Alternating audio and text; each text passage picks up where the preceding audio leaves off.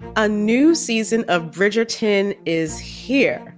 And with it, a new season of Bridgerton, the official podcast. I'm your host, Gabby Collins, and this season, we are bringing fans even deeper into the ton. Watch season 3 of the Shondaland series on Netflix. Then fall in love all over again by listening to Bridgerton, the official podcast, on the iHeartRadio app, Apple Podcasts, or wherever you get your podcasts. Subscribe to catch a new episode every Thursday. Hey girlfriends, it's me, Carol Fisher, back with another season of the global #1 podcast, The Girlfriends. Last time, we investigated the murder of Gail Katz. This time, we're uncovering the identity of the woman who was buried in Gail's grave for a decade before she disappeared. Join me and the rest of the club as we tell her story. Listen to Season 2 of The Girlfriends, Our Lost Sister on the iHeartRadio app, Apple Podcasts, or wherever you get your podcasts. Hi, I'm Michael Rappaport. And I'm Kibi Rappaport. And together we're hosting Rappaport's Reality Podcast. We have a passion for reality TV, and we're inviting you into our living room. We're dissecting the drama, and we're giving praise to the single greatest form of entertainment on television today. That is right. Reality TV is the greatest form of entertainment on television today. Listen to Rappaport's Reality with me, Kibi Rappaport. And me, Michael Rappaport, on the iHeartRadio app, Apple Podcast, or wherever you get your podcast. Welcome to Movie Crush, a production of iHeartRadio.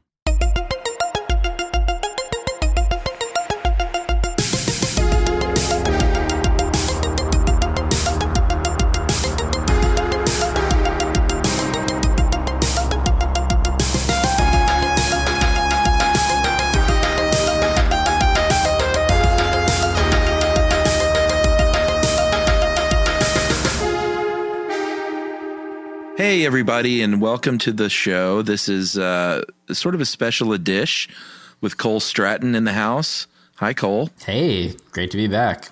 Not sort of a special edition. It's really a special edition because here's how this came about. I was looking at your Facebook feed. It popped up in front of my eyeballs, and I saw that you were putting together a list of 100 lesser-known movies.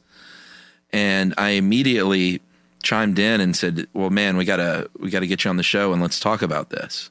Yeah, basically, I was kind of thinking about it because, I was kind of running out of things to watch in a sense that I'm just trying to find new stuff even to me initially. So every time I looked on the internet for a list of movies to watch or whatever, they're almost all the same. They're all Blade Runner and things that we're all aware of. Yeah, good movie. Yeah, great movie. But, anybody who, likes movies a bit has seen 95% of those things that they're listing. Yeah. So my thought was well, there's a lot of movies out there that didn't quite get the recognition when they're in the theaters, or they had a weird distribution, or it's just a little film that kind of found legs later or never did.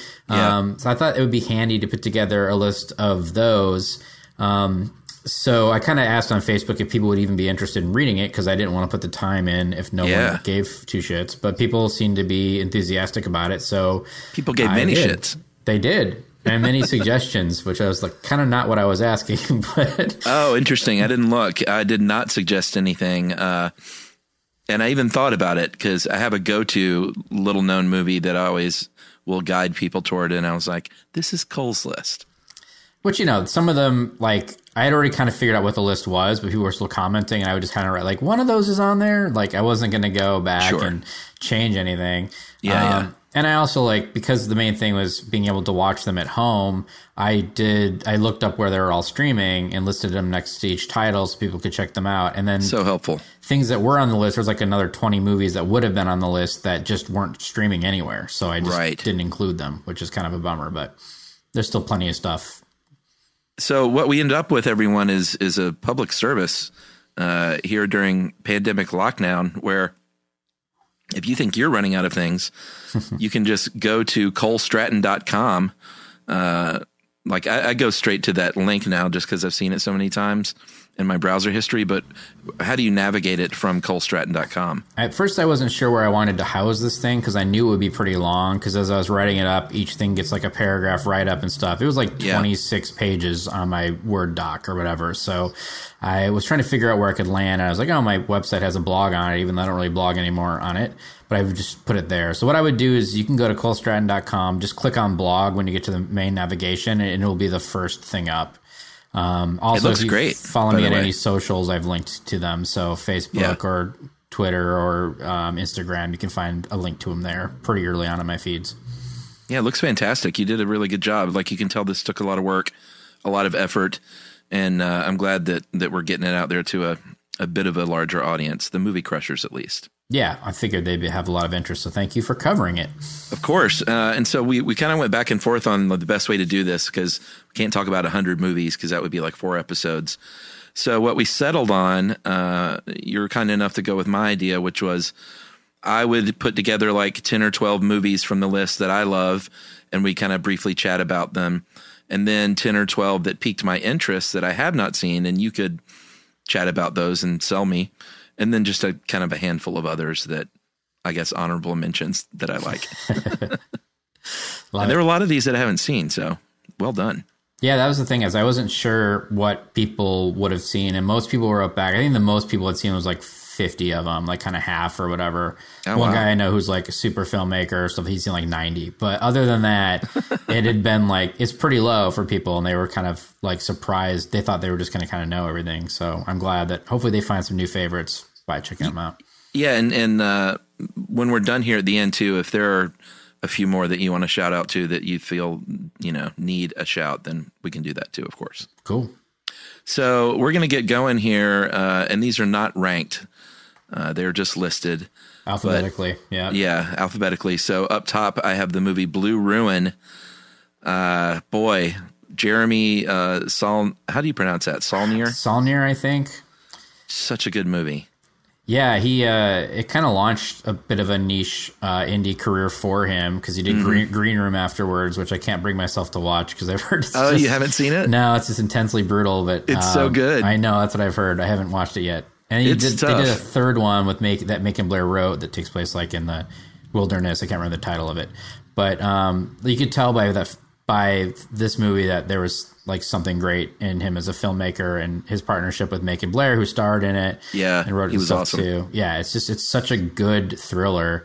And a basic, the plot is very basic in a sense. It's literally like he's a drifter. His parents were murdered 20 years previously, and the guy who got out got out, and then it's just a tale of revenge that spirals out of control after that. Yeah, I mean, that's the best way to say it. I love a good revenge movie. I love a good indie kind of slow burn thriller. This is all those things. It's just, there was something about it. It was just had this special quality. Very tense, very taut, and you're not sure what's going to happen next, which is like the perfect quality in a thriller, I think. Yeah, I mean, it's tense and taut, but it's not uncomfortably so. No, not at all. Which I think is good, because there's some movies that just put me on edge so much I can't watch them. And not necessarily, I mean, for me, it's more so when people are embarrassed. Like, I don't like embarrassment humor. Like, I just have cringy things I just have a hard time watching. Yeah. But in general, like, if things are just too taut in a sense that you're just like, oh, come on, like you're waiting for somebody to jump out of the shadows. Like, I don't love that. But this is just so well done. It's such a slow burner, but it's never boring. And it kind of just gets under your skin. It's totally worth watching. Yeah. And Macon Blair's just awesome. I keep waiting for him to kind of blow up in a bigger way, but I'm not sure that he will, or maybe he wants to. Yeah, I'm not sure either. I mean, it's weird because he has this big bushy beard. Yeah. And like, it's just, if you ever see him without it, it just looks like a totally different dude. Yeah. I think he's directing now too. Didn't he direct something, or was that the third movie you were talking about? I think he definitely, Jeremy directed that, but Macon wrote it. But I think he is starting to direct in things too. But That's he's great. Definitely something who's awesome. Good stuff. Blue Ruin. Check it out. You can find that Well, just go to the blog to see where you can find it. I'm not going to read all these. Yeah, I kind of included everything that was listed, and most of this came from justwatch.com, which you just type in a title and it'll show you where it is. So some things I'm sure will update or change because streaming services change, and like the Peacock launched when I was like 3/4 of the way through this. Oh, Peacock. So a couple at the end have Peacock listed, but I didn't go back through the other ones and add Peacock Right. if they're on there. But yeah, you can always check there for the most up-to-date things if you can't find it. All right, so the next one, you know what? Let's go back and forth with movies I haven't seen. So the first one on my list, and I can't believe I haven't seen it because I love Westerns and I love Ed Harris, is a movie called Appaloosa. Yeah, it's really good. Ed Harris wrote it, directed it, stars in it, and I put my thing catered it probably. It's really good. I love Westerns. I know people are pretty like torn on them. And I don't love all Westerns, but I generally like them. And there's quite a few Westerns made appearances on this list, which I was surprised by, but not at the same time because I knew I liked Westerns. But it's good combination of being character driven, but also some good, exciting spurts of action. And they're done more realistic, which I like. I prefer it when the shootouts don't feel like crazy staged and they feel like they happen in real time or and it's also sort of a slow burn in a sense too, because Jeremy Irons is like, you know, the villain of the piece, and he's great a rancher. cast. And yeah, the cast is fantastic, and Viggo's great. And I always think Viggo's good, but I never like, oh, Viggo. But in this movie, I was like, oh yeah, Viggo. Okay, it's great. Yeah, it's really great if you like Westerns, and I definitely recommend it. Have you seen Captain Fantastic? I just watched that like a month or two ago. Yeah. Love that movie. Yeah, it's really good. That was one I missed that everybody kept telling me I should see, so I finally got around to it. Yeah, fantastic. Who else is in that? Renee Zellweger. Of course, it's a Western, so Lance Henriksen's in it. Yep, he's got to be. I think that's the rule. Yeah. Trying to think who else. It's all great character actors. James Gammon, who I love. He was, the coach in Major League, and oh yeah, of course. I got to work with him once when I was acting in San Francisco. I was on Nash Bridges a couple times, and one time I was in the B storyline, and that was with James Gammon, who plays his grandfather. And like, I was a huge fan of him just because he's a great character actor in so many Westerns. He's in Lonesome Dove, all sorts of stuff, Silverado. And I just kind of shot the shit with him. I think it was March, so we were talking March Madness, and Michigan State was good at the time. I don't remember that, but still, it was just like such a pleasure. And then he died like a year later. Oh, wow. Man, that is so cool. Yeah. I don't know that I would have been able to work with him without saying, can you please say, you may run like Hayes, but you hit like shit. Nice catch, Hayes. Don't ever fucking do it again. Such a great movie. Yeah, he's so good. We're going to have to do like sports movies at some point. I know we've talked about it, but yeah, I love them. That'll come along. All right. The next one on my list that I love is a movie from 2005 set in France from director Michael Haneke. I think that's how you pronounce it. I've heard it many different ways, but I'm happy. And how with do you that. pronounce the movie? Is it Cachet? That's what I would say. I don't. I'm not good with the French, but it is a thriller. If you've never seen any of his films before, you should, because they are fully and wholly unique. He's just a very unique director. He locks the camera down. He lets these scenes play out over long periods of time, and he's just, I don't know. He has a knack for getting under the skin of a viewer. He also does similar to what like Ozu does, because Ozu's stuff is super boring a lot, but he does the thing where like it will be very kind of slow, charactery, and then something shocking will just happen. Right. It's the same, so that it makes the shocking thing even more shocking because it didn't ramp up to it. It just occurs. And there's definitely moments of that in this movie too that are like, what just happened? And it builds really, really well. Yeah, I mean, I don't want to give away too much, but the overall, if you're interested in seeing it, the overall plot is that a family starts getting videotapes of themselves in the mail. And that is like it's kind of all you need to say. It's right such there, a great. That's creepy and should be enough to bring you in.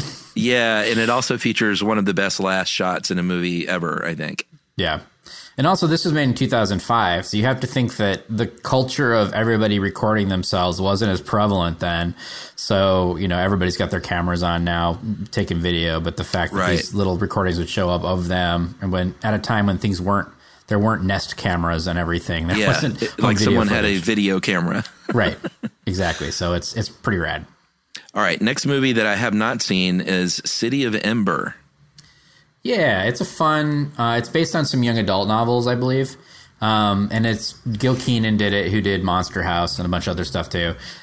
It's good world building. It's a fantasy thing where it takes place in the future and humanity has moved underground. And the two teens are the leads, Saoirse Ronan and Harry Treadway. She's so great. Yeah, she's really good. And this is early, so it's young Saoirse, which took me the longest I had to realize that was Saoirse, seeing it typed out. Her name. Totally. O-I-R. For the longest time, I didn't like, what is it? How do I pronounce that? And yeah, it's got a like character actor who's who. Bill Murray plays an eccentric mayor who's really fantastic in it. And then all these people keep popping up that you're like, Tim Robbins, Toby Jones, Martin Landau, Mary Kay Place, Mackenzie Crook, Marianne Jean-Baptiste. It's really good. And it's the world building is fantastic. And it's a family movie, so you can kind of watch it with anybody. Oh, cool. All right. I'm going to check that out. She's just so great. I'll see anything she's in. Yeah, she's wonderful. All right. Movie I love. My third pick is the movie Hostiles. It's a Western, another Western that, I don't know, somehow just it seemed to fly under the radar a bit. I saw it on a plane and then did it the service of watching it again because you know how plane experiences can be. And I was like, I really want to see this at home on like a really nice big TV. And boy, I just thought it was fantastic.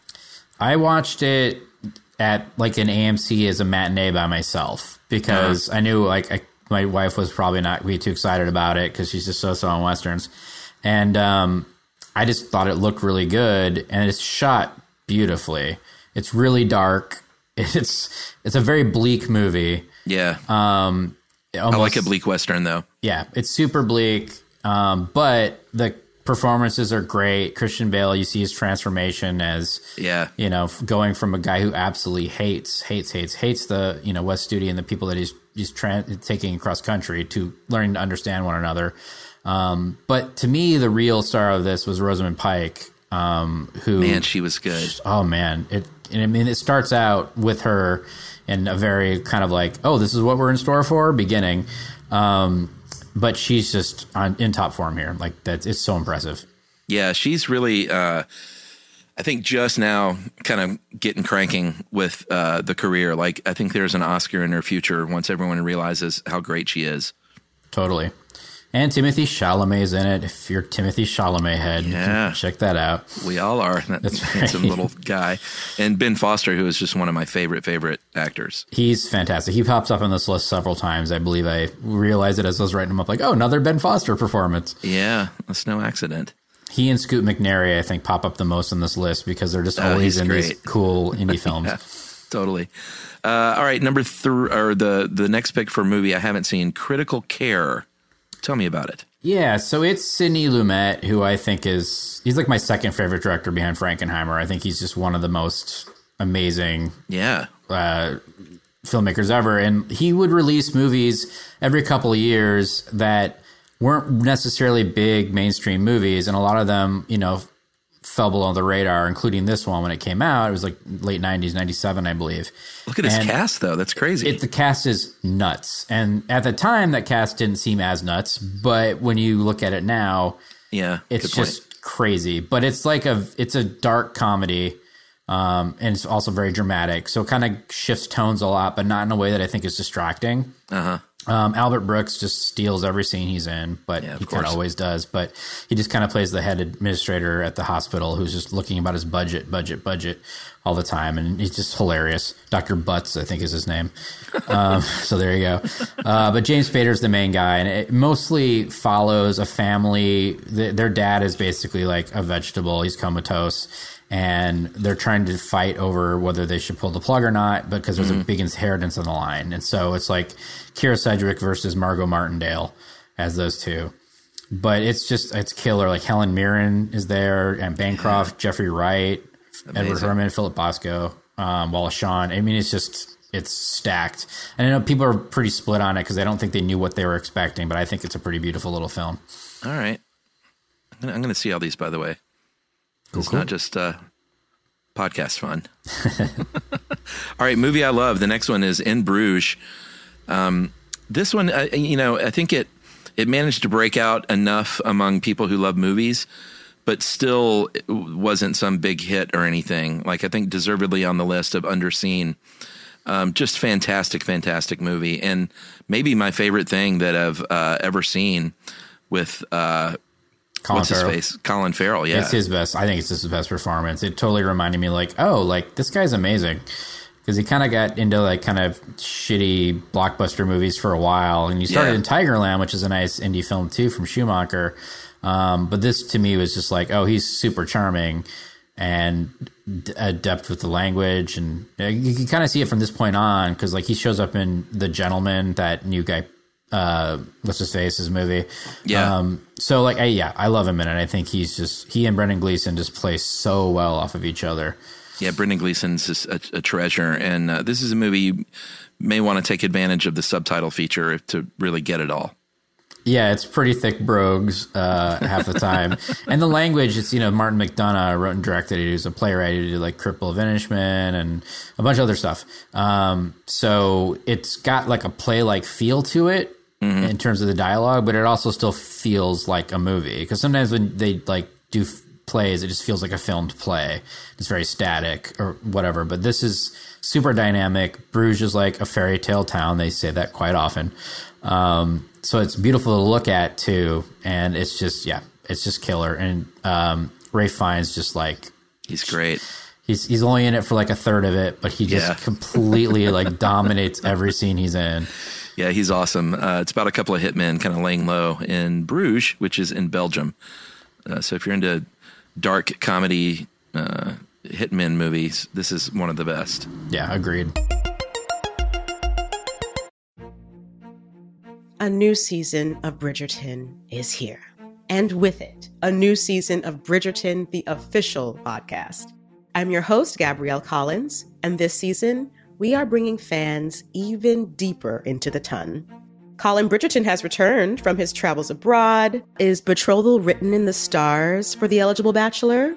Meanwhile, the ton is reverberating with speculation of who holds Lady Whistledown's pen. We're discussing it all. I sit down with Nicola Coughlan, Luke Newton, Shonda Rhimes, and more to offer an exclusive peek behind the scenes of each episode of the new season. Watch season 3 of the Shondaland series on Netflix. Then, fall in love all over again by listening to Bridgerton, the official podcast, on the iHeartRadio app, Apple Podcasts, or wherever you get your podcasts. Subscribe to catch a new episode every Thursday. Hey girlfriends, it's me, Carol Fisher. I'm so excited to tell you about the brand new series of The Girlfriends. In season 1, we told you about the murder of Gail Katz at the hands of my ex-boyfriend Bob. At one point, a woman's torso washed up on Staten Island and was misidentified as Gail. She spent 9 years in Gail's grave, and then she just disappeared. It's almost like it's become this moral obligation to find her. And that's what we're going to do. Find this missing girlfriend and tell her story. With the help of some of your favorite girlfriends from season 1, like my producer, Anna. Oh my God. My friend, Dr. Mindy Shapiro. Hi, it's Dr. Shapiro, and I'd like to speak with the Deputy Medical Examiner. And of course, Gail's sister, Elaine Katz. Having no closure, it kills you. Join us as we try to solve a 35-year-old cold case. It's not going to be easy, but it's going to be one hell of a ride. What? I can't believe this. Listen to season 2 of The Girlfriends, Our Lost Sister on the iHeartRadio app, Apple Podcasts, or wherever you get your podcasts. Hi, I'm Michael Rappaport. And I'm Kibi Rappaport. And together we're hosting Rappaport's Reality Podcast. We have a passion for reality TV, and we're inviting you into our living room. We're talking tea, we're dissecting the drama, and we're giving praise to the single greatest form of entertainment on television today. That is right. Reality TV is the greatest form of entertainment on television today. Here are some examples of what you'll hear from us on Rappaport's Reality Podcast. This is where we discuss all things reality TV, all things popular culture. And a little bit of Rappaport's reality, the reality A little of bit. us. We're a little figuring bit. out. And if we had been recording these last 4 or 5 days, it would have been, been the podcast juicy. would have taken a left turn. Listen to Rappaport's reality with me, Kibi Rappaport. And me, Michael Rappaport, on the iHeartRadio app, Apple Podcast, or wherever you get your podcast.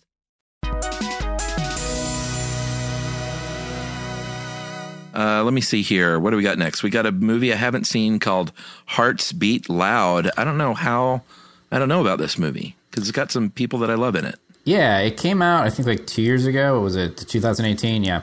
So it was one of those things that was playing at the Landmark here. I didn't even really know about it, but I saw, as soon as I'll just check to see what's playing. And I was like, oh, Nick Offerman, cool. Kiersey Clemons, she's really good. I'll check it out. And it's just like this nice, sweet indie film that's shot like in Red Hook area of New York. And it's basically a father-daughter tale because they kind of bond through music, even though they don't have that much in common anymore. And she's about to go off to college, and his wife had died, years before, so he's kind of by himself, and he owns a vinyl record shop, and he's faced with closing it down forever. So he's transitioning in life, she's transitioning in life, and it's sort of her becoming who she's going to be, and him trying to embrace the changes in his life, and how they end up kind of bonding together and saying farewell and not farewell over music and stuff. It's really a beautiful little movie. Yeah, it sounds super sweet. Yeah, and the soundtrack's really good too. They play some of the music live and stuff, and I really enjoyed it.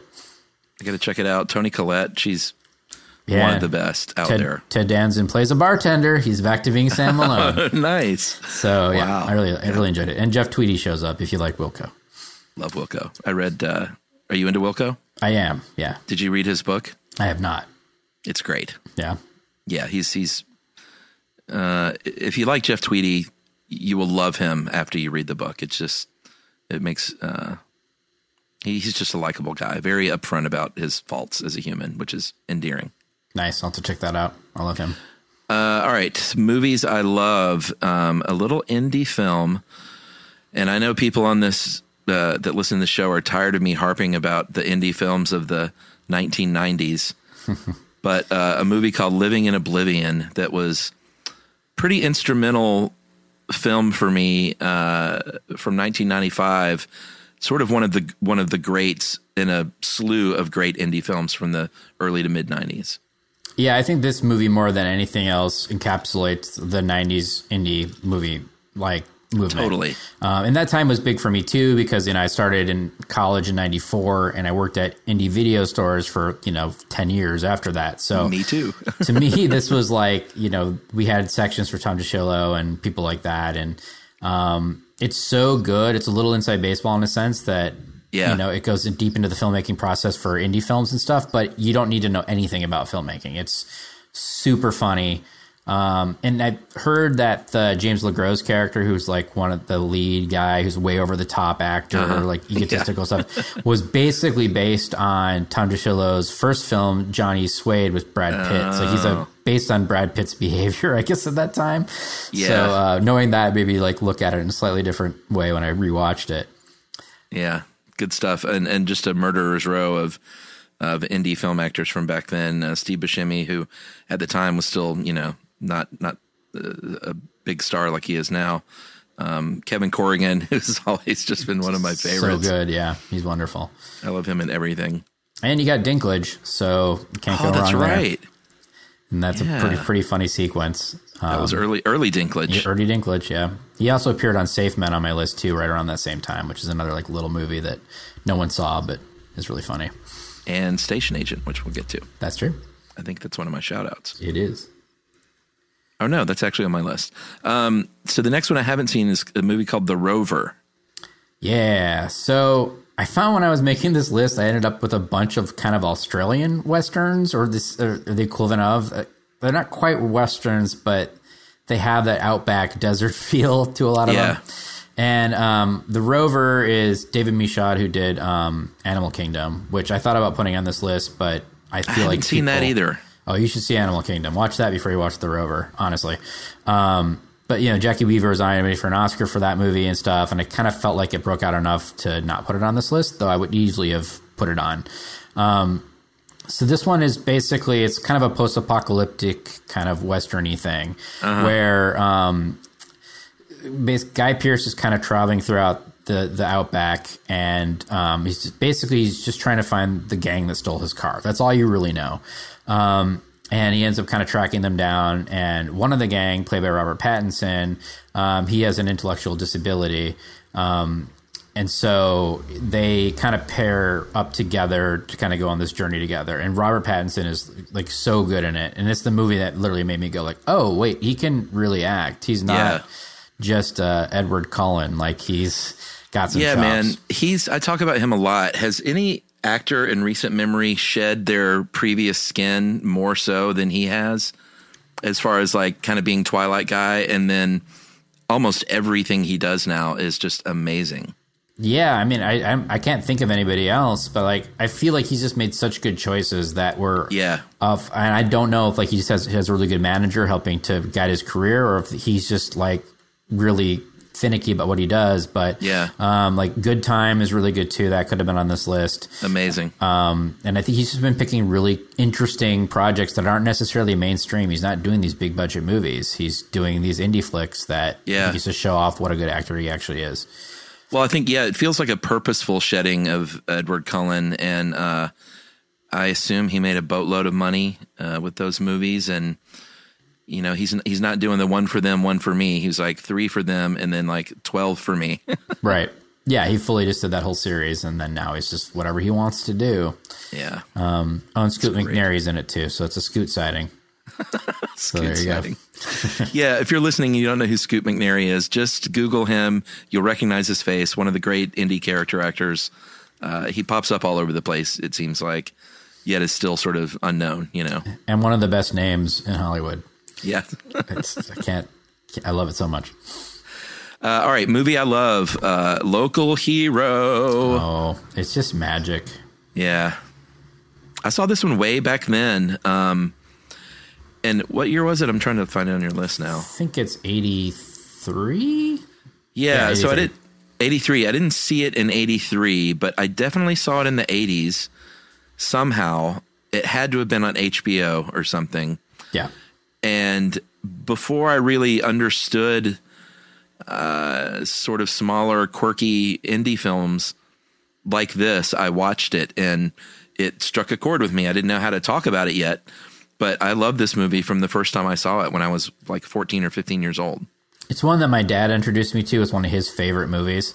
So my dad's dream initially was to like get have all the movies he could get, and then VCRs were invented. So he bought one of those top loaders that was crazy expensive, and it sounds like an aircraft carrier when it rewinds things. But he really swears by this movie. So we definitely watched it a lot around the house in the 80s. And I've just grown to love it. We did at Sketchfest 2 years ago, we did anniversary screening with Peter Rieger. Oh, no way. Wow. Yeah, it was really cool. And it was actually pretty well attended. I just wasn't sure like what the populace would be towards this movie, but people really enjoyed it. And it's just a beautiful little movie. And the score, Mark Knopfler's score, is just fantastic. Yeah. I'm a big Dire Straits guy, so it really hits me in all the right places. And it's honestly, I think it's like the Godfather of like little town eccentric people movies. You know what I mean? It's just such authentic like, little Hamlet people. It feels like one of the first. I think Local Hero might have started this trend, because I feel like I've seen quite a few movies like this where, and the plot of this movie is there's an oil company guy, Burt Lancaster, who, you know, it's great seeing him in his older age. Yeah, sends a guy to Scotland to and that's Peter Rieger, to sort of check out this town because he wants to put a refinery there, and he gets charmed by the locals. And I feel like I've seen a lot of movies that kind of dance around the same sort of vibe, and I feel like Local Hero might have started it. I think so too. Yeah. And like this one was a little different in the sense that like you think it's going to be he goes there and all the villagers like, no, we love our Hamlet, but they all want to sell, save for one, and that's what the hang up is. It's just gorgeous, and the Northern Lights play a role in this, and a scene that's just like it just floors you. It's so good. Great movie. Check it out. All right, the next one on the list of movies I haven't seen, and this one has been on my list. It's not one that flew under my radar because my friend actually, I think he was the UPM for Leave No Trace. He also did Knives Out, and he's kind of got like a nice resume under his belt at this point. Nice. But I did not see Leave No Trace yet, but it's happening soon. It's really, really good. It's Ben Foster, as always, and Thomasin McKenzie, who people know from Jojo Rabbit. But she's like really good in it. I think she won some like awards when this came out. But it's definitely a little movie. It never got like really a mainstream thing. But it was like, I think it was one of the movies. This is funny. The year it was released in 2018, there were 2 movies that were 100% in Rotten Tomatoes. This one and Paddington 2. Which I just saw recently. Which is really good. But yeah, Paddington, those movies are surprising that would be those 2. But it's a character study. It's about kind of him and his daughter, and he's a vet who has PTSD, and they live off the grid in like Portland in the woods there, and they're told that they have to move around because they're not allowed to live there. It's public land or whatever, and they get reintroduced into society, and it's about whether they can do that or not. And it's about her kind of coming to terms with lifestyle. Is it for her or is it not? And it's kind of a Captain Fantastic vibe. It really kind of is, yeah. And it's beautifully shot and just incredibly well acted. It's a character piece. It's the woman Deborah Granick directed, who did Winter's Bone. So it's more of a feel of a location and a time, and less about like massive driving plot. But enough does happen. You won't be bored. I just think it's a wonderful movie. All right. I'm seeing that soon. The next one from movies I love from 1981. I know you and I are both big fans of Albert Brooks. And it's hard to pick a favorite, but Modern Romance, you could make an argument for his best movie. Yeah, I think it's definitely the least heralded of his masterpieces. But I think people that are real big fans of Albert might have it at the top. It's so good and so funny and so Albert. I think it's the most Albert of any of his movies. And they're all Albert. They're all Albert, but it's definitely the most Albert, I think. And it's really kind of about his relationship or non-relationship, however you look at it. Yeah. And there's just a couple of great sequences too, where he gets like stoned and starts to listen to his albums. It's so good. But my favorite thing is like he's a film editor or whatever. So there's this whole sequence where they're trying to do some Foley work on the Hulk running down a hallway, and they're trying to figure out what that would sound like. And it's so funny. You have one of my favorite lines in here too. You've heard of a no-win situation, right? No? Vietnam? This? Yeah, it's so good. Plus Super Dave, his brother's in it, like works at the sporting goods store where he's buying some stuff. Oh, that's right. Funny little scene where he's trying to get him to upsell, but Albert doesn't want to get the thing. And he's like, I misjudged you. I'm not perfect. It's so good. And my favorite piece of trivia, which most people know, but some of the listeners might not, is that, yes, Super Dave Osborne is Albert Brooks' brother in real life, Bob Einstein, and yes, his name was Albert Einstein. Yep. And I feel like, his dad was in show business or whatever. They probably did that as like, why not? Fuck you. Right. So obviously you changed it to Albert Brooks. And yeah, this is definitely, I thought was one of the ones to include because it's a little more off the beaten path. I think Defending Your Life might be my favorite, but so good. But yeah, I kind of love almost everything he's ever done. Yeah. Mother, another great one. Yeah. Oh yeah. Fantastic. So the movie that I haven't seen that is on my list next is a movie called The Lookout. Yeah. I thought about putting Brick in because it's sort of similar, but I also was like, what about the other Joseph Gordon-Levitt movie that's very noir-y? I don't know how this got by me. I'm not sure. Like, I didn't see it until it was on demand or whatever. Like, I saw it on cable or something. I definitely didn't see it when it was out in the theater. It was 2007. And it's like a modern film noir caper film, where it just kind of another one sort of like Blue Ruin where things kind of spiral out. But he plays, he was like a star athlete, he's a hockey player who has like a car accident and then now he has a brain injury, so he can't remember things. So he kind of writes them all down in a little book as he goes. And his character's name is Chris Pratt. So there's that. And Chris Pratt auditioned for it and thought he would get it because he's like, I'm Chris Pratt. But he didn't. That is in the trivia, evidently. You know, now that you're talking about the plot, it is ringing a bell now. Because at first I thought I had not even heard of it, but I think does he sort of get brought along as part of a crime crew? Yeah, he works in a bank at night, like as a janitor. That's right. And so they cozy up to him. It's Matthew Good and then Isla Fisher. I might have seen this actually. Now that I'm thinking about it, Jeff Daniels has a beard. It's really good. It builds really well. If you I've like seen that this kind movie. of movie. Yeah. Yeah. There you go. Yeah. I mean, it was 13 years ago when it came out. You're forgiven. I know. Yeah, Carla Gugino, totally. Alex Borstein. Great cast. Good movie. I forgot all about it. All right, next movie I love is a movie called My Favorite Year. Oh, so good. One of the classic comedies, and a comedy that's from 1982 that feels it's very much a throwback to the golden age, and its plot is about that, but the movie ends up feeling like that as well. Yeah, it's sort of like it takes place in like a live show, sort of like your Show of Shows. I think that's kind of what they were modeling it on. Uh-huh. And Peter O'Toole plays this great actor, plays himself basically, who then comes to sort of guest host. It's the equivalent of SNL in that sense. But he's a notorious like womanizer and alcoholic and stuff. So Mark Lynn-Baker, yes, from Perfect Strangers, gets assigned to kind of keep tabs on him. And it's really, really funny. And I think he was nominated for an Oscar for it. Peter O'Toole, he didn't win, but I think it's his best performance. And it's infinitely quotable too. My favorite line from it is there's like this party where he ends up like hanging off the balcony on a thing, and two of the party guests look down, and one of them goes, I think Alan Swan's beneath us. And the other one says, of course he's beneath us. He's an actor. It's such a good line. I know, it's so good. It's chock full of things like that. And one of the great posters too. Do you have this one in your collection? I do. Yeah, I have an figured you did. I love it. Yeah. Yeah, it's pretty classic.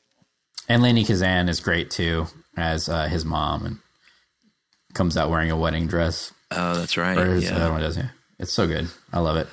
All right, next movie I haven't seen is a movie called Predestination. And I don't know how this got by me because it's got a lot of things that I love. See, I only saw this recently. I saw this like a month or so ago, and I was just blown away by it. And it was Ethan one Hawke. that I saw it pop up like when it came out, but I just didn't really resonate with me. I think it had a very limited theatrical run. Yeah. But I finally just got around to watching it, and I was just like, oh my God, this is amazing. So sci-fi. Yeah, it's based on a short story by Robert A. Heinlein. And it's basically Ethan Hawke plays this guy who's a temporal agent. Basically, he time travels to try to fix some things. And the central part of this is that there's a bomber that in like the 70s or whatever is responsible for things that are like loss of human lives, massive loss. So he's been trying to stop this bomber but can't seem to get it right.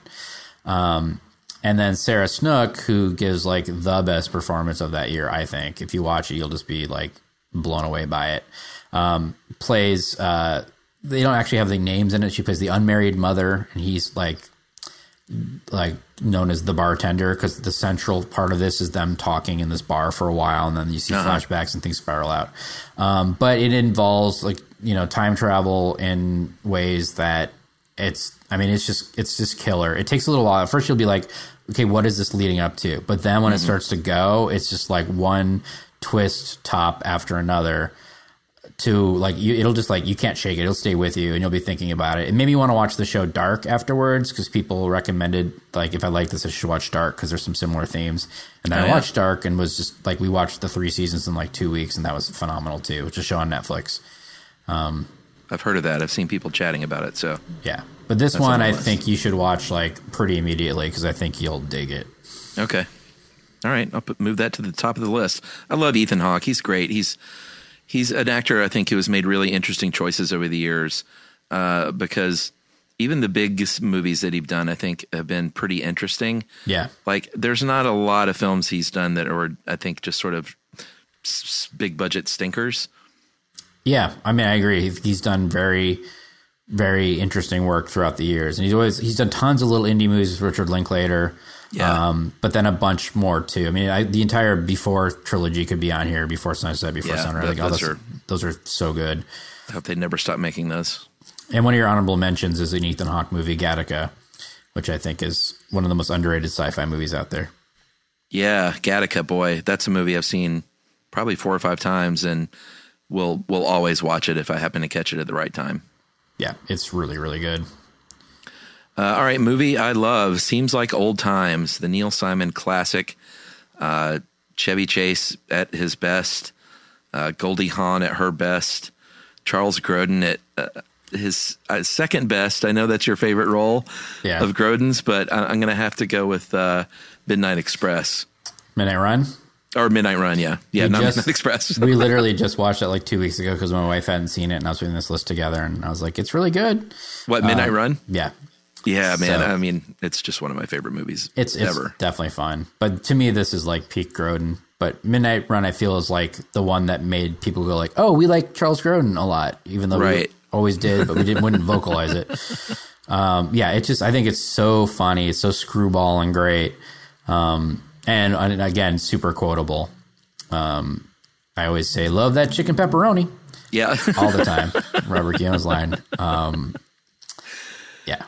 I think it's one of the ones that for some reason people just don't really know it when they should. Yeah. Because it's a classic comedy. No, total classic. And Goldie Hawn is just so funny. Yeah. She's really, really wonderful. Vintage Goldie Hawn. Yeah. All right. A movie I have not seen, a movie called Promised Land. Yeah. Speaking of. And I don't know how I didn't see this. Gus Van Sant. I love him. Speaking of local hero, it's similar in the sense that basically Matt Damon is a salesman. He works for like this company that basically wants to frack the properties of the people in the small town. So he's tasked with going there and trying to get them to sell and change their minds on basic position. So, and then Hal Holbrook plays this retired teacher who's really kind of against it. So in a sense, it sort of borrows that plot of Local Hero in a lot of ways. And Frances McDormand plays like his sale buddy too. And she's just like beyond funny in this. She's just so good in everything she does, obviously, but and it's just like a little quiet, nice, like small town kind of movie, but it also kind of plays with the themes of like, energy sources and moving forward and what's worth sacrificing in order to keep things going. And there's some, good little twists in there too. And I love Matt Damon too. I think he's one that's just like really done interesting work outside of blockbusters too. Absolutely. And Scoot McNairy's in it. And Scoot McNairy, and an actor that I think is really, really underrated somehow still, Rosemary DeWitt. Oh, yeah. Is so good in everything she does. And I feel like if you know who she is, you're a fan of hers and you like seek out her material. But if you're not, just Google her and you'll see that face. You're like, oh, that lady from that thing that's so great always. Yeah, she's wonderful. I mean, everybody's really good in it. And, it's definitely like a more slight thing from Gus Van Sant, you might say. But I think it's like one of his best, honestly. Is this his straight story? It kind of is, yeah. Kind of is. All right. I'll check it out. I love Gus Van Sant. I just recently saw, for the show, I saw Paranoid Park for the first time. Oh, wow. So good. All right, next one on my list of movies I love is Sing Street. Another movie I saw on a plane that, if you grew up in the 80s, see Sing Street, period, full stop. Yep. Especially if you like music and you grew up in the 80s, you'll love this movie. It's a very sweet story. It's a coming of age movie. It's a romantic comedy in some ways, but that, don't hold that against it. Set in Ireland. It wasn't Scotland, was it? It was Ireland, right? Yeah, it's in Dublin. In Dublin in the 80s. And it's just everyone in it is fantastic, and it's just the soundtrack is great. It's just such a sweet, lovable movie, and you just root for these characters so hard. It was my favorite movie that year in 2016. Yeah. And The Frames is my favorite all-time band, and that's Glenn Hansard and John Carney, who directed this, was also in The Frames early on, but he directed once, and then he did Begin Again, and then this one. This is his third. And they just made a Broadway musical out of it, which was just about to open when the pandemic hit. Of Sing Street? Yeah. Oh, no way. Which I'd love to see, because the music's really, really good, too. Oh, it never got to open, huh? Nope. What a bummer. But yeah, this movie just like really resonated with me. Like anybody who's tried to like figure out who they are through music. Yeah. Like that's what this movie is.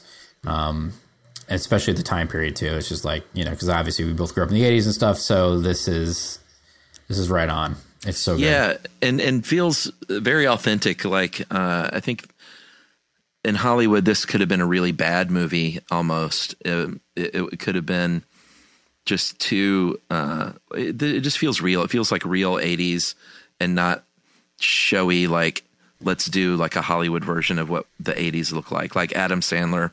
I love Adam Sandler, but you know what I mean? Yeah. I get one of my pet peeves in movies is when they're a period piece and they like shout it out all the time instead of just being in there. Like, right. I don't need you to be like, wow, this bubble tape is crazy, right? Like, don't shout out the things. Just have bubble tape there and don't draw attention to it. We'll notice. Yeah, that was like everything I hated about The Wedding Singer.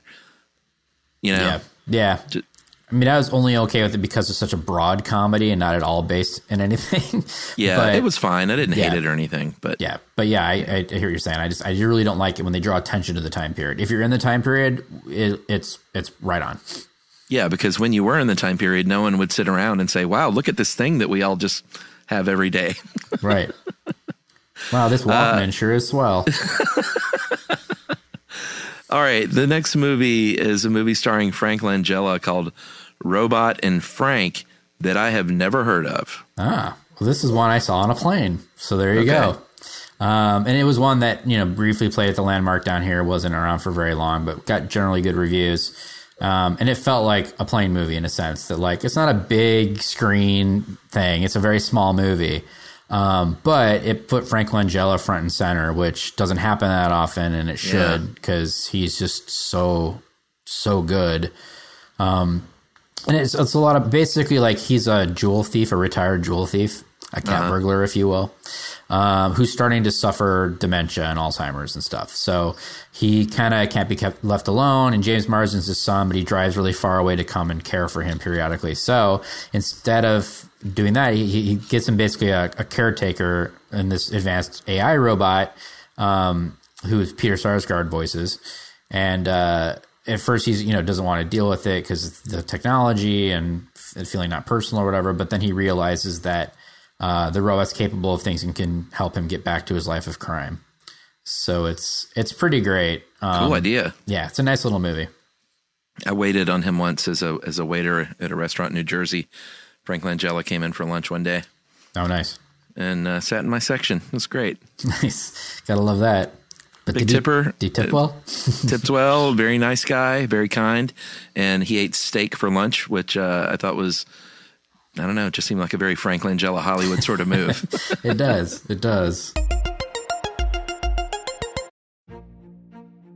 A new season of Bridgerton is here. And with it, a new season of Bridgerton, the official podcast. I'm your host, Gabrielle Collins, and this season, we are bringing fans even deeper into the ton. Colin Bridgerton has returned from his travels abroad. Is betrothal written in the stars for the eligible bachelor? Meanwhile, the ton is reverberating with speculation of who holds Lady Whistledown's pen. We're discussing it all. I sit down with Nicola Coughlan, Luke Newton, Shonda Rhimes, and more to offer an exclusive peek behind the scenes of each episode of the new season. Watch season 3 of the Shondaland series on Netflix. Then, fall in love all over again by listening to Bridgerton, the official podcast, on the iHeartRadio app, Apple Podcasts, or wherever you get your podcasts. Subscribe to catch a new episode every Thursday. Hey, girlfriends, it's me, Carol Fisher. I'm so excited to tell you about the brand new series of The Girlfriends. In season 1, we told you about the murder of Gail Katz at the hands of my ex-boyfriend Bob. At one point, a woman's torso washed up on Staten Island and was misidentified as Gail. She spent 9 years in Gail's grave, and then she just disappeared. It's almost like it's become this moral obligation to find her. And that's what we're going to do. Find this missing girlfriend and tell her story. With the help of some of your favorite girlfriends from season 1, like my producer Anna. Oh my God. My friend Dr. Mindy Shapiro. Hi, it's Dr. Shapiro, and I'd like to speak with the deputy medical examiner. And of course, Gail's sister, Elaine Katz. Having no closure, it kills you. Join us as we try to solve a 35-year-old cold case. It's not going to be easy, but it's going to be one hell of a ride. What? I can't believe this. Listen to season 2 of The Girlfriends, Our Lost Sister on the iHeartRadio app, Apple Podcasts, or wherever you get your podcasts. Hi, I'm Michael Rappaport. And I'm Kibi Rappaport. And together we're hosting Rappaport's Reality Podcast. We have a passion for reality TV, and we're inviting you into our living room. We're talking tea, we're dissecting the drama, and we're giving praise to the single greatest form of entertainment on television today. That is right. Reality TV is the greatest form of entertainment on television today. Here are some examples of what you'll hear from us on Rappaport's Reality Podcast. This is where we discuss all things reality TV, all things popular culture. And a little bit of Rappaport's reality, the reality of bit. us. We're figuring out. And if we had been recording these last 4 or 5 days, it would have been, the podcast juicy. would have taken a left turn. Listen to Rappaport's Reality with me, Kibi Rappaport. And me, Michael Rappaport, on the iHeartRadio app, Apple Podcast, or wherever you get your podcast.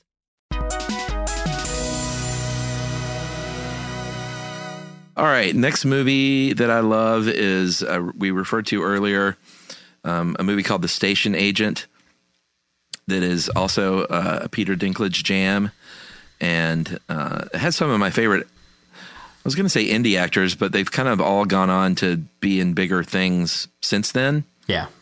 But at the time, they were pretty indie, I think. Dinklage, of course, Patricia Clarkson, who I've had a massive crush on my whole life, I feel like. And Bobby Cannavale, who's just fantastic. I think it's the first thing I saw him in, actually. Yeah, I think it might have been the case with me, too. Yeah, none of them were only sort of on my radar at the time. It's 2003 or whatever. In fact, the biggest name in it for me at the time was Michelle Williams, because she was breaking out and stuff. And that's right. She's got a nice supporting role as kind of a love interest for Peter Dinklage's character. But it's just one of those. Tom McCarthy directed it. He's only made a couple of movies, but 2 of the 3 of them make an appearance on this list. He did The Visitor, great movie, people love, and then Win-Win, which makes an appearance here too. Paul Giamatti. I've not seen that one. It's good. It's really, really good. But yeah, Station Agent, I think, is his crowning achievement, and it holds up 100%. Yeah, I lived in Middle Jersey and Central Jersey for a few years too after college, and this movie just really kind of nailed that scene of these small townships that have a train station, and if it were not for the train station, the town may not even be there anymore. Right. Just fantastic movie. Loved it. One of the great indies from the early aughts. Yeah, it's wonderful. All right, a movie that I don't know how I haven't seen because it ticks a lot of boxes for me, called Son of Rambow, Rambow. I think that was for copyright reasons. I think so too. Yeah, it's just this little British comedy that came out in 2007, I think, which stars a young Will Poulter. I love Will Poulter. I think he's a great little actor who's starting to kind of break out. Yeah. He was supposed to play Pennywise in the It movies when Cary Fukuyama was attached to it, and supposedly he gave the creepiest audition ever, and it was great. And I could see how he'd be great. So I kind of bummed out that didn't happen. He's got those eyebrows. He does. He fully does. You can kind of see it if you look at the photo on the thing. He totally looks Pennywise-y. But this literally like will resonate with you if you were like into movies and trying to make little movies when you were a kid, because that's what this is. That was us. They're inspired by, you know, the First Blood and the Rambo movies, so they kind of make their own version where he's like the son of Rambo, and they try to do their own special effects and stuff and try to produce this thing. And it will really definitely resonate with you if this was a thing you tried as a kid, which I think a lot of us did. And I definitely had one of the giant Panasonic cameras, you know, shoulder cameras. Yeah, shoulder cameras that you put the tape in and stuff. So, so it's really wonderful. A lot of imagination in it. Stuff. It's great. I can't wait to see that. Right up my alley. All right, the next one that I loved was a big HBO movie for me in the 80s. It came out in 79, but had a very healthy run on HBO in like the early 80s. A movie called Time After Time, which is, and you kind of put it perfectly, it's H.G. Wells versus Jack the Ripper in 1979 San Francisco. Really unique time travel sort of plot, featuring Malcolm McDowell and David Warner, one of the great bad guys in movie history. Yeah. And my only thing is I haven't seen it in so long. I wonder how it holds up. I just watched it a couple weeks ago because Jenny had never seen it and she was interested in it. And it does hold up. It definitely does. What was interesting to me is, like, you know, I spent a lot of time in the Bay Area and it's shot in San Francisco. Right. So some of the locations are like, there's a chase scene in the Embarcadero, and this is in 1979, and it looks like it doesn't, like, that area has not changed much at all. So it was just weird to see it from that era. And then they go to different areas too, and like, oh, that thing's not there, that thing's there now, or whatever. So if you spend time in the Bay Area, that's kind of fun too. But just the idea, it almost feels like a Twilight Zone-y kind of idea. And it's really well done. And Mary Steenburgen is the love interest, and also the one who kind of gets in the way of everything. And there's some time travel paradoxes that happen, but nothing major. It doesn't rely on that like a lot of time travel movies do. Yeah, totally. But it's definitely really imaginative. And Nicholas Meyer did it, who did Star Trek 2 and stuff. So it's really good.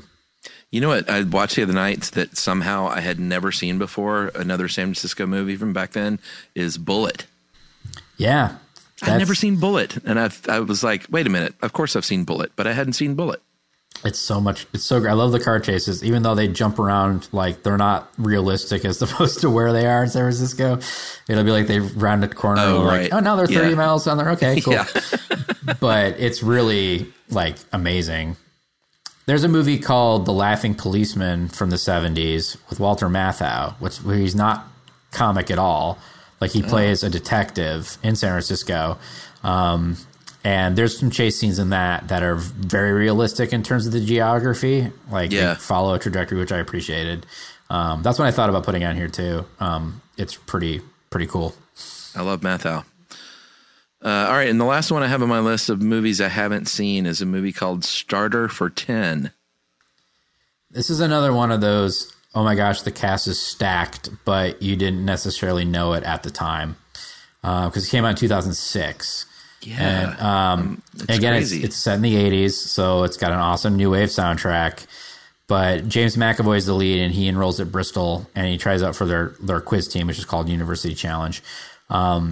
And it's sort of like, you know, pub quiz stuff, but then they go and compete in things. And Alice Eve is the love interest initially, but also Rebecca Hall is the one that, like, he should be great with, you know. And Benedict Cumberbatch plays a really nerdy member of the thing. James Corden shows up. Mark Gatiss, also from Sherlock. It's really, really good. So it's just like a fun, pleasant, romantic comedy with that kind of 80s backdrop and a bevy of great comedic character actors from Britain. Sign me up. All you had to say was 80s new wave. There you go. All right, those are all on those two lists, and then a few honorable mentions I have, and you can chime in with some too. Midnight Special, a movie that I thought was really good. I feel like it got kind of mixed reviews, but I thought it was really a pretty good movie. I thought it was too. It really reminds me of Starman. I think I put that in there, but it has that same kind of feeling, very John Carpenter-esque in its delivery and stuff. But it's got a great cast, like, it's stacked, and it's really interesting to watch. I think it suffers from when the reveal isn't. It can never be what you want it to be in your mind. Yeah, maybe. I didn't mind it, but I don't want to give anything away. But like, it's the same thing of like, if you talk something up for a long time and it's in your imagination, the reveal 95% of the time is not going to be satisfying to you. That's why shows that are predicated on not knowing stuff and figuring stuff out, the conclusions are really tough. That's why Lost kind of suffered at the end, because it was about not knowing and trying to figure things out. And then when they kind of explain things, the explanation will never be what you want it to be. And you have to realize it was the journey. It's not the destination. That was what it was. I think that's the same way with Midnight Special. Yeah, really good movie, directed by Jeff Nichols, who did another movie with Michael Shannon, who was in this, called Take Shelter, which is a great, great movie as well. Michael Shannon is just, he's one of the best. Everything he's in is great. And Joel Edgerton, too. I love him a lot. Yeah. Did you see the one he directed with Bateman? No, The Gift. Yeah. I've been meaning to. I've heard it's really good. Really good, too, yeah. It's been sitting in my queue for a long time, but I haven't turned on it yet. But all right, so another honorable mention. Why not more Scoot McNairy? That's right. And we can talk about the movie Monsters. Director Gareth Edwards. I guess it was his first movie, right? Yeah, I think so. At least it's the one that put him on the map. Yeah, a movie about monsters. It's a creature movie, but a creature movie done on a budget. And he really, and this is why he went on to get big jobs, because they were like, "How did you do this movie for the amount of money that you did it with?" Yeah, I mean, he got tapped to do Godzilla reboot right after this. Yeah, which is like pretty. You would never hear that. Usually, a studio wouldn't be like, "Oh, the guy that did that little movie that no one saw. Sure, let's give him the reins of a massive franchise reboot." But there is like the effects work on this, considering what he had to work with, is phenomenal. The creatures, when you do see them, are rendered in such a way that it's like they look great and an interesting creature design. It's not something you've seen before. Yeah, totally, and that's hard to do. Yeah. There's only so many directions you can go there. The next one for my honorable mention is A Perfect Getaway, and I'm glad you put this on the list, because at first blush you see a movie about this couple that goes on this vacation and they meet some people and then things go bad. It just sort of reeks of could be a pretty bad movie, but it's a lot of fun, actually. It is. I think it's actually David Twohy directed it, and he's also on this list with The Arrival, that Charlie Sheen sci-fi movie from the 90s, which I really enjoy. Did not see that either. You should check it out. It's way better than you think it would be. But it's really well done, and it has twists in it that are great. And the cast is just like superb. I mean, if you like Timothy Olyphant, which I really do, it's me too. Like quintessential Steve Zahn. Yeah. And Chris Hemsworth shows up before you really know who Chris Hemsworth was. Totally. 2009. But it's super, super enjoyable. And like I say here, it goes off the rails in the last third. So it will reward you sticking with it, even though it's never boring. But it goes crazy. Yeah, I think that's like if I was ever a director, one thing I would love to hear people say is the movie was a lot better than I thought it was going to be. Yeah. Because this is sort of a premise where it looks like it could be like a Eli Roth kind of thing. Right. But it's much, much better than that. Yeah. It's suspenseful. It's funny at times. And it's character driven, but not in a way that slows anything down. Yeah, totally. The Proposition is another honorable mention, another Outback sort of noir Western with Guy Pearce. Just fantastic, fantastic movie. If you love Westerns like me, you got to see The Proposition. Yeah, and it's a different kind of Western. It's super brutal, but Nick Cave wrote it in like 3 weeks. And Nick Cave is the man. So yes, he is. And the score is great too, because he did it with, it's so good. And don't let the violence put you off. It's not that bad, but it's really, really well done. Yeah, it's no Bone Tomahawk. No, which I'm surprised isn't on your list. Actually, I can't make myself watch it. Oh, you haven't seen it? No, because I just know I've been told kind of what happens, and I'm like, yeah, I can't really handle that. I'm not good with gore. All right. I mean, there is that one thing, but it is such a good movie, dude. I love Kurt Russell and I love Westerns. So, oh God, you got to see it and just look away during that scene. I know. Because that's really, I mean, it's violent, of course, but that scene is pretty legendary at this point. Yeah. And then the last honorable mention I have is a movie that I don't know how it sort of flew under the radar, but because it had a lot of big stars in it and it was very funny. A movie called Zero Effect. Yeah, that's Jake Kasdan, who has made a lot of cool little movies that people aren't that aware of. But this, to me, is the best Bill Pullman performance in a film. Yeah, he's so good. He's so good in it, playing an eccentric detective that is beyond eccentric. Like, if you thought Sherlock Holmes was eccentric, you have not met Daryl Zero. Yeah. And Ben Stiller kind of is perfectly cast as basically his assistant who's just perturbed by everything all the time and is on his last nerves with him. I'm kind of looking at Jake Kasdan's list. I thought Orange County was kind of fun even. Yeah, and another of the movies I had on this list is a Jake Kasdan movie, is The TV Set. I didn't see that. You should see that. It's really funny. And it's it's an inside baseball on how a TV pilot is made.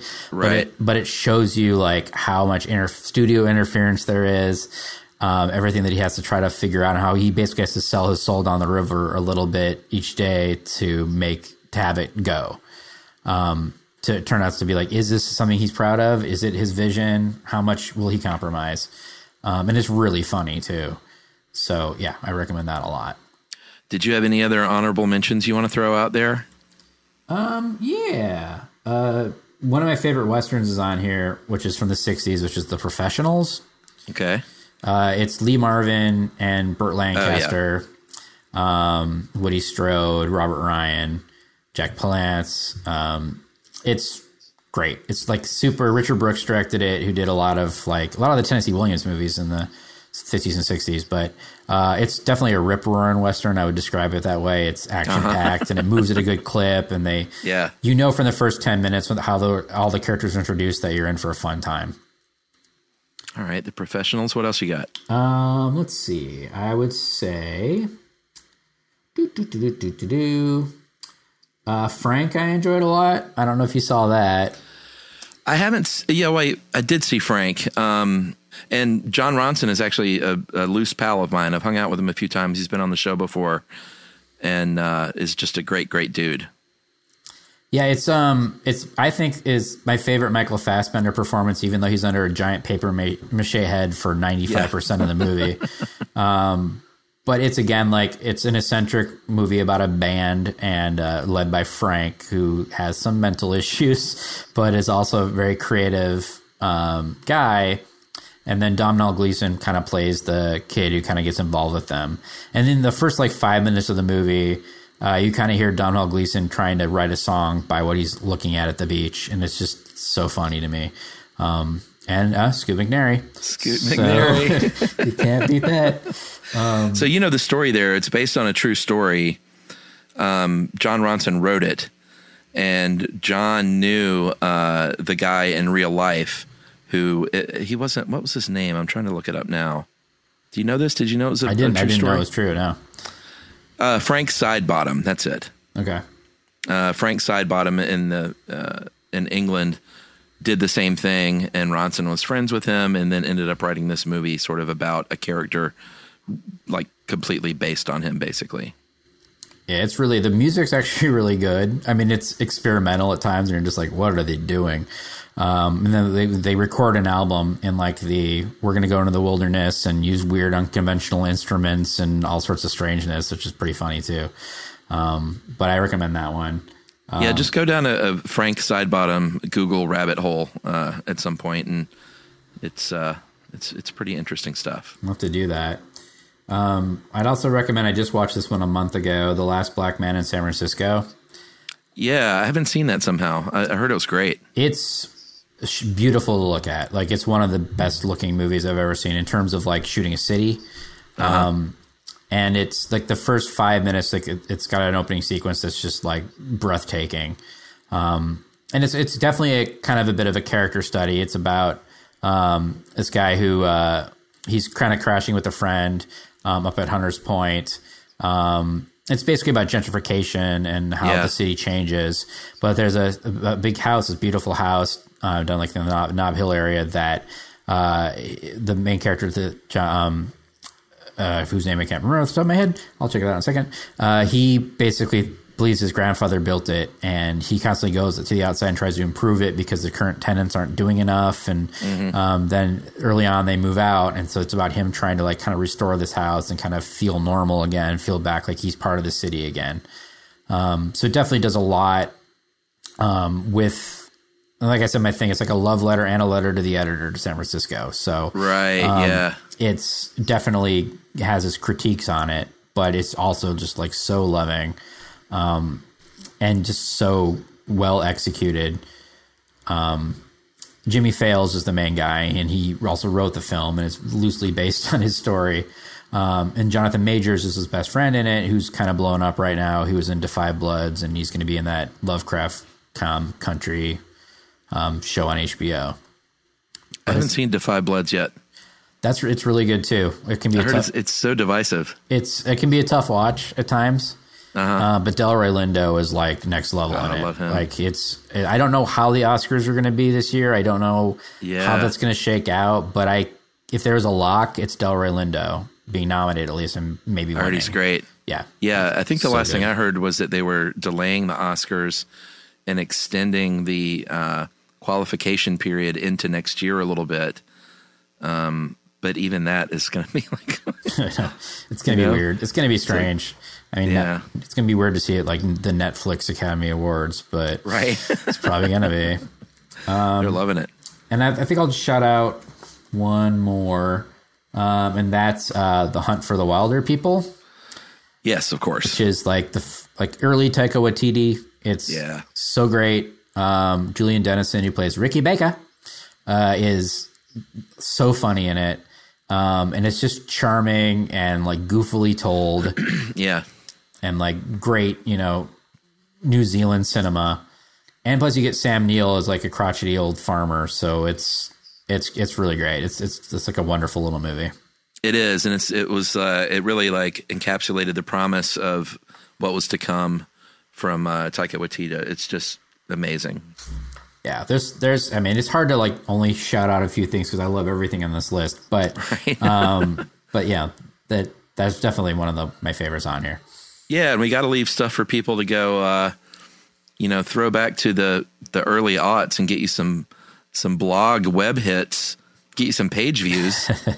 There you go. Yeah, I'm hoping that the feedback's been really positive so far. People have just kind of said like these are great, or I love some of these movies, or there hasn't been. I think the only sort of pushback I got at all was people being surprised that I had like Hell or High Water on here because it was nominated for an Oscar, and I was like, yeah, but it's still pretty. So many people I talked to have never seen it. Same thing, Short Term 12, which I love. What a great movie! It's so good. It was my favorite movie that year, but it didn't really. No one's really seen that either. So there's some stuff that's a little more populous in a sense that it was acclaimed. It is on a lot of people's radars, but it's still not on other people. The list was not obscure films from Cole Stratton. It is lesser known, and I think it qualified perfectly. I think you did a great job. Thank you. And I also try to pick stuff that's relatively entertaining, that isn't like so arty that you're going to be like, why am I watching the paint dry here? Some movies are. I feel like most of these movies are a good time, or at least will get an emotional reaction out of you. Totally, man. Well, you spent a lot of time on it. It's a great list. I think it's going to serve this audience well because people are always sharing great recommendations on the Movie Crushers page. And so go check out at colestratton.com, or where can they pick you up on Twitter? I'm at Cole Stratton on Twitter, and I'm at Stratton Cole on Instagram, I believe. I was getting confused, but I'm pretty sure that's what it is. I think you said that last time you were confused. Yep. I think I got Cole Stratton because I was on early on that train.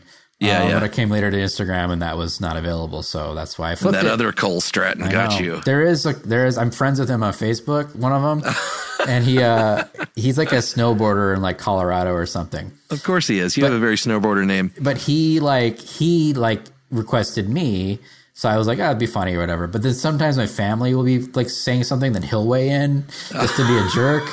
And like they'll be like, Cole, what are you? And I was like, it's not me, guys. It's the other. Just shut up and go snowboard. Right. It's pretty smart, pretty funny, but. Yeah. All right. Thank you, Cole. Thanks for coming on. Go check out that list and watch these movies. And we'd love to hear back from you. I'll post it on the, I was going to wait to post it until this episode came out. So I'll post it, I think in a couple of weeks when this comes out. Awesome. Sounds great, man. All right. Thanks a lot, buddy. Yeah. Thanks, Chuck.